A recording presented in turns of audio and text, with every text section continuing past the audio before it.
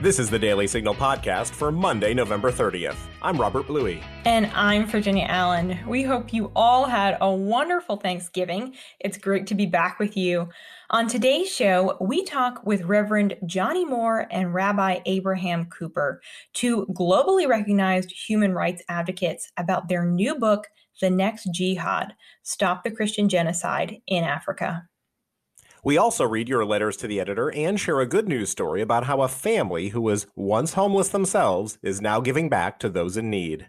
Before we get to today's show, Rob and I want to thank you for your support of the Daily Signal. Each day, the Daily Signal brings you news you can trust on the most important policy debates facing our country. We cut through the liberal media spin and provide honest, thorough, and responsible reporting to today's critical issues. But we can't do it without the help of patriots like you. Consider giving a tax-deductible contribution to the Daily Signal and help us build the conservative movement this year and beyond. Just visit dailysignal.com/donate. With your help, we can build an America where freedom, opportunity, prosperity, and civil society flourish. Now stay tuned for today's show, coming up next.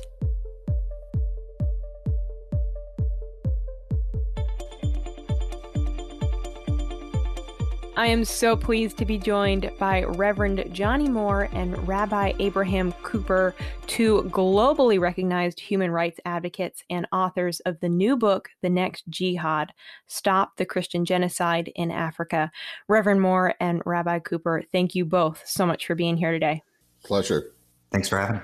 So the book, The Next Jihad, it dives deep into what is going on in Africa as it relates to the persecution of Christians. And, we hear a lot in the news about the persecution of Christians in the Middle East and parts of Asia, but we really don't hear much about Africa. So, Reverend Moore, can you just first explain what exactly is happening in Africa? What is the situation here?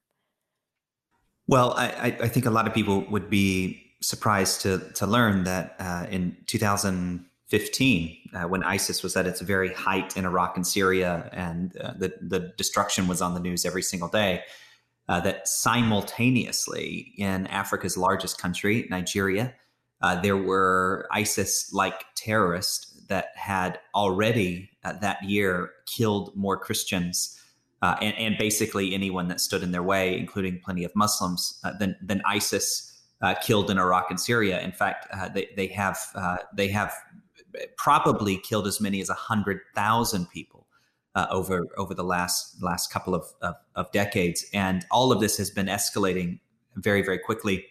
And again, it's Nigeria that we're talking about. It's the largest country on the continent. It has the largest economy on the continent, the 10th largest oil reserves in the world. It is a type of suffering that has been happening in the shadows, and the world needs to awaken to it. Well, and why do you think we haven't been hearing about it? I mean, those numbers are staggering. I think this is one of the great mysteries, and one of the reasons why Rabbi Cooper and I traveled there, and I should say it was Rabbi Cooper that encouraged me to go. Rabbi Cooper's Jewish, I'm Christian. And he said, Johnny, we have to go meet with the Christians that are suffering in Nigeria. And that's what we did. I mean, we traveled over before COVID-19 shut down the world, and it was February. And we spent days meeting with victims and hearing their stories. And the most important thing that could happen from this book, The Next Jihad, is that people can hear the stories of these people who have suffered incomprehensible harm. The villages that have been razed, the women that have been taken as slaves, the children that have been killed in grotesque ways in cold blood for their faith alone, the pastors who've been beheaded, the people who've been forcibly converted. I mean, it just goes on and on and on. And when the media reports it, they've generally, which is rare, they report it as tribal warfare or a dispute over resources. And one of the things that we sort of came away settled with is while all those things might also be true, at its very heart, there is a religious component to this conflict. I mean, when you have terrorists running into villages saying Allahu Akbar as they burn down the homes and churches of people whose property they feel religiously entitled to, I mean, that is religious. But whatever your opinion is, if it's religious terrorism or resources or tribal conflict, It doesn't change the fundamental facts on the ground, which is that there's a very, very bad situation. The Nigerian government, a democracy, an ally of the United States, is not taking care of their people. And we're saying enough is enough. Nigeria needs to act now. Yeah. Rabbi Cooper, you have been advocating for human rights and really standing up on behalf of those that don't have a voice for about 50 years. Tell me a little bit about that trip to Nigeria that you all took earlier this year, what you saw, what you experienced, and why this issue is so critically important to you. Right. Well, the goal here was really to put a human face on what had been until now drip, drip, drip of horrific headlines. CNN International, BBC, 17 murdered. The one that especially got my attention at the Simon Wiesenthal Center was the takeover of a college dorm in the middle of the night. Students were woken up and they were, told at knife point, if you're Muslim or Christian, can you recite the Quran? And the young people who were Christian had their throats slit. And to us at the Wiesenthal Center, that sounded horrible echoes of earlier eras, including during the Nazi period when Jews were selected and taken out. Secondly, institutionally, we've met with Pope Francis twice, and we've emphasized as a Jewish human rights organization that, of course, is concerned about anti-Semitism and the defense of our people, how Christian minorities are targeted all over the world. So I kept telling Reverend Moore, or as I called him, Johnny, we have to go to Nigeria, and not the easiest place to get to or to go. But I felt instinctively that what needed to happen was a transformation from occasional headlines to putting a human face on suffering. And then from a practical point of view, as you've heard, the geopolitical importance of Nigeria, the fact that ISIS is now relocated and is putting down roots right next door to Nigeria, and you have Islamist terrorists operating, and 1 million kids on the streets of that country that should be in school. You don't have to be an expert to know that we've got a human rights disaster, we have humanitarian disaster in the making, and potentially cannon fodder for, God forbid, a resurgent ISIS that could strike at the heart of Africa and obviously try to come back and hit us again. So on every level, this crisis is important. And when you asked before why doesn't anybody do it, why we don't hear about it, out of sight, out of mind. And as we learned from the Soviet Jewry movement during the Cold War, what we learn even today, we teach about the Holocaust each day. Stalin said, 1 death is a tragedy, 1 million deaths a statistic. So putting a human face to an issue is the core reason we went. And writing the book was just fulfilling a commitment we made to the victims, some of whom had only just within a week or two had just escaped with their lives, barely, make a commitment to them that they'd be heard and they'd be seen. What are some of those stories that have really stayed with you all that, maybe you think about certain individuals on a regular basis and what they've lived through and what they've experienced? I think of a 18-year-old seminarian, Michael Nadi, whom we write about, who decided to give his entire life to serving his faith. And in the middle of the night, his seminary was awakened by the attack of these terrorists. They kidnapped 4 of the seminarians, a seminary of almost 300 people. The headmaster of the seminary, he gives this quote to the media that is almost like nonchalant, and not nonchalant in that he didn't care. It was nonchalant in the sense that, well, here we go again. This is like, this happens, every 3 Fridays. And again, where's the government?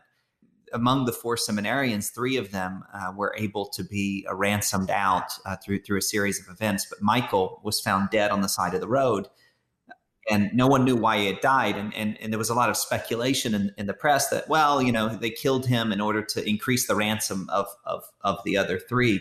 But we've since found out that this situation, which only took place earlier this year, they found the perpetrator, and the perpetrator told the press that the reason why he killed Michael was because Michael wouldn't stop talking about his faith, and the perpetrator was a radicalized Muslim, and Michael obviously was a seminarian, and he said he just kept preaching to me and preaching to me and preaching to me, and it just annoyed me, and so I eventually killed him to shut him up. And it just shows like somehow in this country with the largest Christian population on the continent, it's split in half, sort of half Christian, half Muslim, 200 million people. You know, the government's inaction on the terrorism in the northeast of the country has made lots of other people feel like that this is acceptable behavior. You know, I think Michael is the one that occurs to me. I'm sure Rabbi Cooper, you have your own stories. Well, two people come to mind. Number one, there's a 9-year-old girl who was brought by her uncle, big eyes, beautiful little kid. And her uncle described the situation that she saw her entire family, her parents, siblings, murdered before her eyes just a few weeks before. The profound sadness. Many of the people are still basically in shock. I think, God forbid, we all would be in those kinds of situations. And I remember a lot of us trying to work hard to get a smile on her face. My main job in the synagogue I attend on our Sabbath is I give out Laffy Taffies. So I went back to my room where I have an emergency stash, and, I remember that little smile coming up. The other was also a kind of stunning moment for me. I'm an Orthodox rabbi. We're dealing here with a Christian problem. We were at a lunch where I think there were about 25 people witnessing their personal experiences. And they came in from all over the country. And there was this one woman who spoke for 4 or 5 minutes, essentially explaining how her entire life had been destroyed. Her community had been destroyed. Her family, with the exception of one son who was in and out of hospitals. And your heart was breaking. And honestly, you sort of said to yourself, how could this woman go on? And then at the end, she just, as Johnny said, used the term nonchalantly, or it just seemed so natural to her. Well, she quoted King David's Psalms, which was so central to our prayers.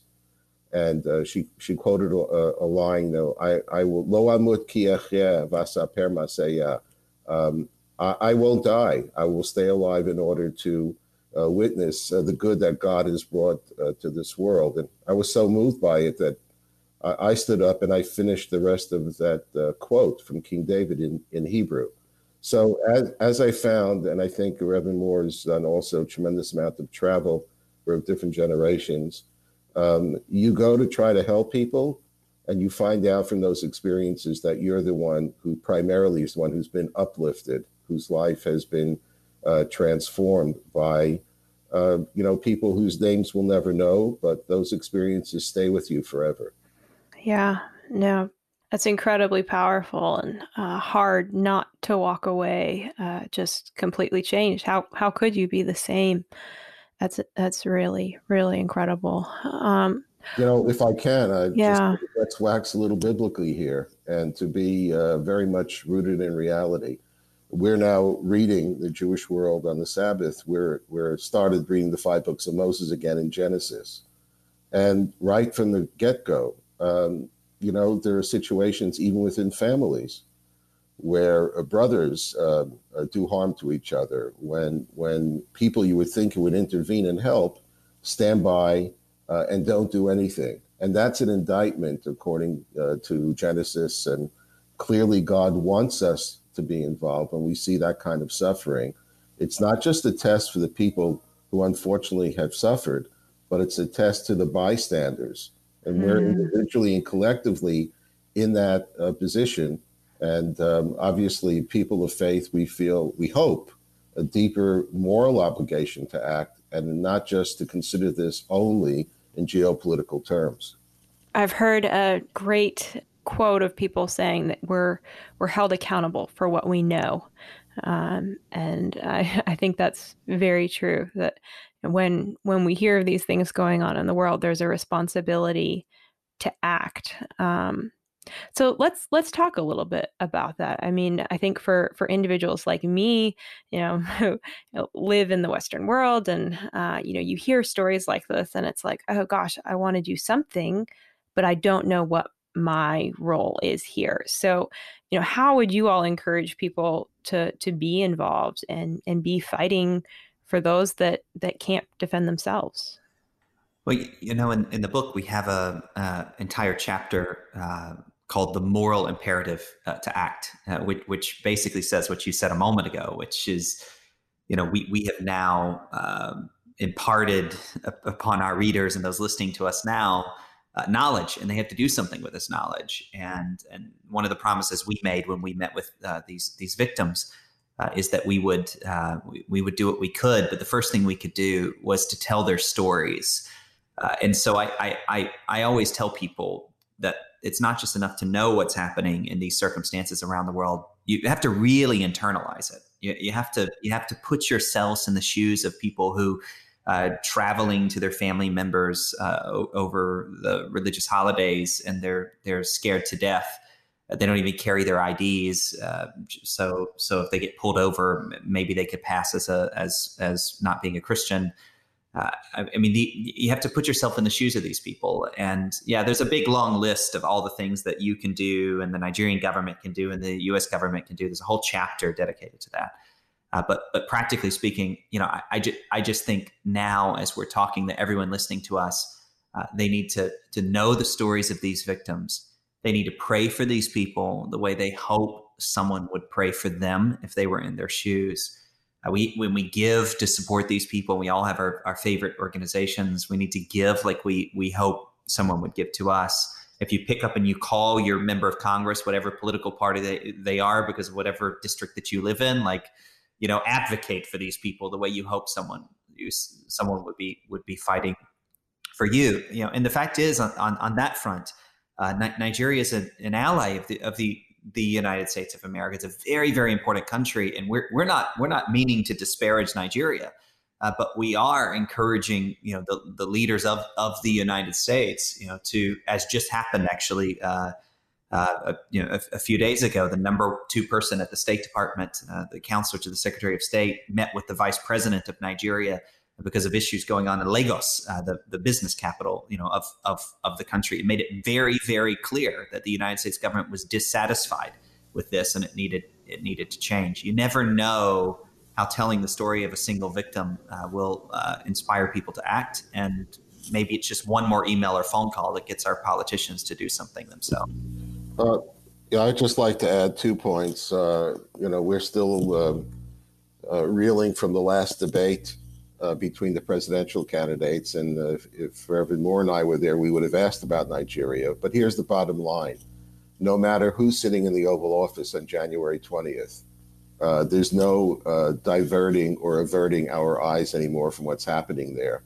God forbid this should just be viewed as a left or right issue, or quote unquote only for the faithful. And, it's not our business. We're not the world's cops, etc. Whoever's sitting in the Oval Office will have to deal with Nigeria sooner or later. And I think that we have a sleeping giant in the American Christian community, in the probably tens of thousands of churches across the country, that should take a time also to collectively marshal its forces, let the political establishment know.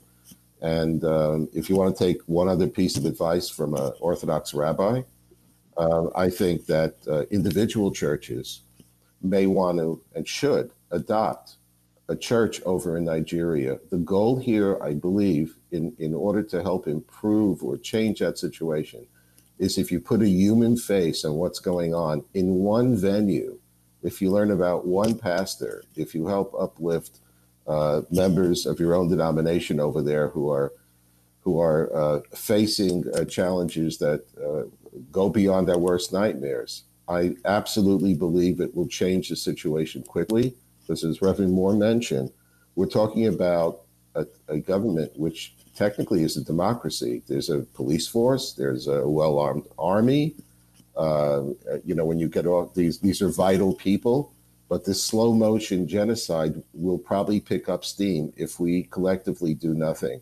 And one last point is that I believe in terms of the next jihad, we're all locked up here still on the West Coast. I hope things are better elsewhere around the country. But young teenagers and youngsters, especially during this period, must be asking themselves, am I going to make a difference anywhere during the course of my life? Is there anything we could really do to help others locked away here? And I think the book and the issue might be one for faith communities, members of communities, parents, to actually sit down with their kids and talk about it, because you'd be surprised out of the mouth of babes, of young people who have that instinctive way of utilizing social media better than dinosaurs like myself, could come up with some very interesting and creative and impactful ideas.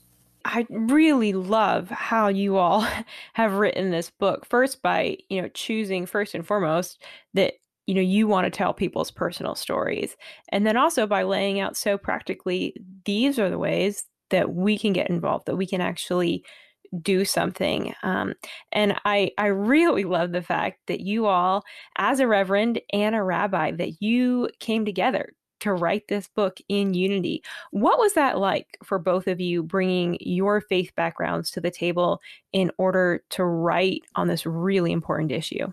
So I'm going to jump in here by saying that I got to know Reverend Moore because the Simon Wiesenthal Center, our institution, actually made him our youngest honoree some years ago for his amazing work in saving Christians in Iraq in real time during the ethnic cleansing there. So what I saw in Reverend Johnny Moore was a man of faith, but also a person of action. And that's what I've been my entire life. So I think it's the combination of we're believers with our own paths, obviously, to God. We're also doers in the field of human dignity and human rights. And I'm honored to have been with the Simon Wiesenthal Center now my 44th year. And we bring a lot to the table, and plus we can, pick up a phone or send an email. A little bit later today, I'll be talking for the third time, by Zoom to Sudan involved. And Reverend Moore has been to Saudi Arabia. We've both been to Azerbaijan and Bahrain, United Arab Emirates, et cetera, et cetera. I believe that putting theological issues, and they're not inconsequential, but putting that aside, God wants us to do good. We find partners to do good, and we can figure out a way how to work together. We're going to do better.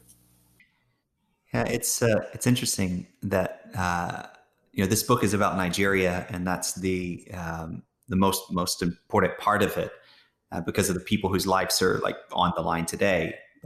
But actually, maybe my favorite part of the book is this subtext about how a Christian pastor and a Jewish rabbi can work together, to make good. And we say it's a multi-faith partnership, not an interfaith partnership. It's multi-faith. He's doing his work as an Orthodox Jew. I'm doing mine as an evangelical Christian, and we're living in this unusual time in history that, despite centuries of anti-Semitism, largely that came from the Christian community, where the evangelical Christian community has become a great friend of the state of Israel and of the Jewish people. And Rabbi Cooper and I happen to also be very patriotic Americans.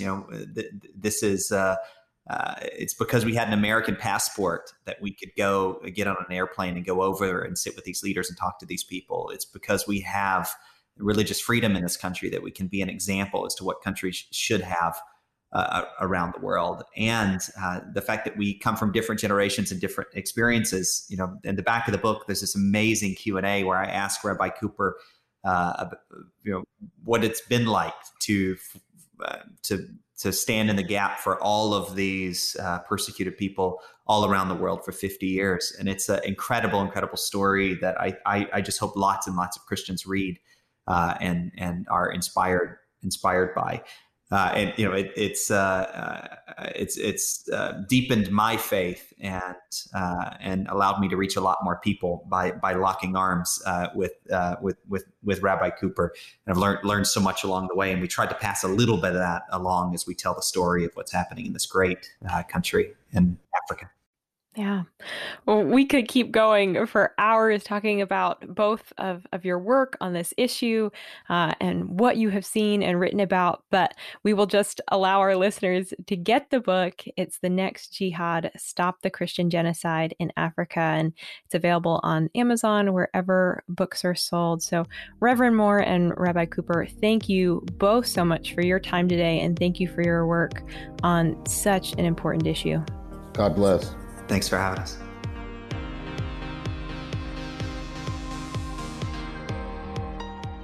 Conservative women, conservative feminists.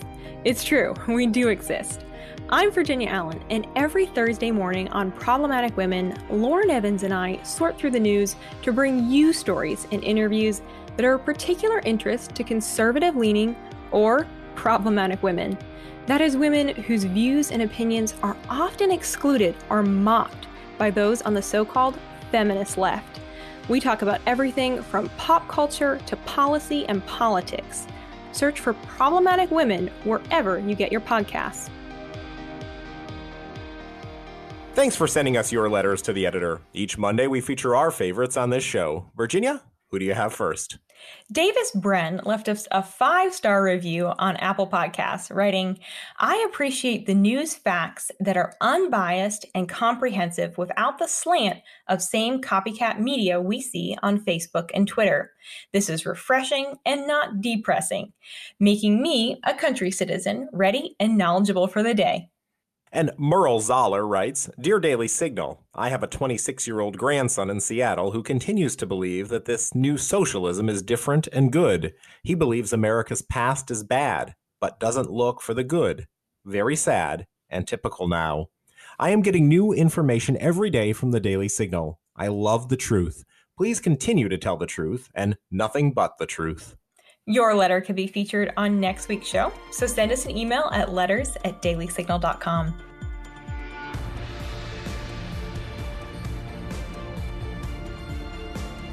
If you're tired of high taxes, fewer healthcare choices, and bigger government, it's time to partner with the most impactful conservative organization in America. We're the Heritage Foundation, and we're committed to solving the issues America faces. Together, we'll fight back against the rising tide of homegrown socialism, and we'll fight for conservative solutions that are making families more free and more prosperous. But we can't do it without you. Please join us at heritage.org. Virginia, I can't think of a better way to start this Monday than a good news story. Over to you. Thanks, Rob. Well, one of my favorite things about this season with Thanksgiving and Christmas right around the corner is that people are taking the time to slow down and ask how they can be helping others, how they themselves can be giving back. And today, one family in Oklahoma is serving as a great reminder for all of us as to why it's so important to give back when we have experienced blessing ourselves. Rachel Handy and her young children were homeless in 2018 until a nonprofit organization called Positive Tomorrows helped them get back on their feet. When I thought I was all alone and down, they were definitely the people that picked me back up. Positive Tomorrows moved the Handy family into a stable living situation, providing them the opportunity to save up enough money to eventually buy a home of their own. When COVID hit, Rachel lost her job as a waitress, but once again, Positive Tomorrows was there to help with the family's financial needs. We did get a grant, and we used part of that to pay some bills off that we knew were going to be coming up during me not working. And then we used the rest to fund, and we got blankets for the homeless, and we were able to feed almost 300 people. The Handy family has continued to make meals for those struggling with homelessness during the pandemic because Rachel says she wants her kids to grow up learning how to live out generosity. And the next big thing that we are working on is 500 bags of school supplies to give away. So if I can teach my kids how to be selfless and to give back, that's what I'm here to do. I think this is so critical to think about generosity as a gift that you're actually passing down to the next generation. So if there is a nonprofit or a cause that you and your family are excited about supporting this season, please let us know by either sending me an email, or you can send an email to letters@dailysignal.com. We so want to highlight the amazing charitable work that I know so many of you do on a regular basis. Well, we certainly do, Virginia. Thanks so much for sharing that, and what a great idea. We hope that our listeners will take the time to write to us. We're going to leave it there for today. You can find the Daily Signal podcast on the Ricochet Audio Network. All of our shows are available at dailysignal.com/podcasts. You can also subscribe on Apple Podcasts, Google Play, or your favorite podcast app. And be sure to listen every weekday by adding the Daily Signal as part of your Alexa flash briefing. If you like what you hear, please leave us a review and a 5-star rating. It means a lot to us and helps us spread the word to other listeners. Be sure to follow us on Twitter at Daily Signal and Facebook.com/The Daily Signal News. Have a great week. The Daily Signal podcast is brought to you by more than 500,000 members of the Heritage Foundation. It is executive produced by Rob Bluey and Virginia Allen. Sound design by Lauren Evans, Mark Guiney, and John Pop. For more information, visit dailysignal.com.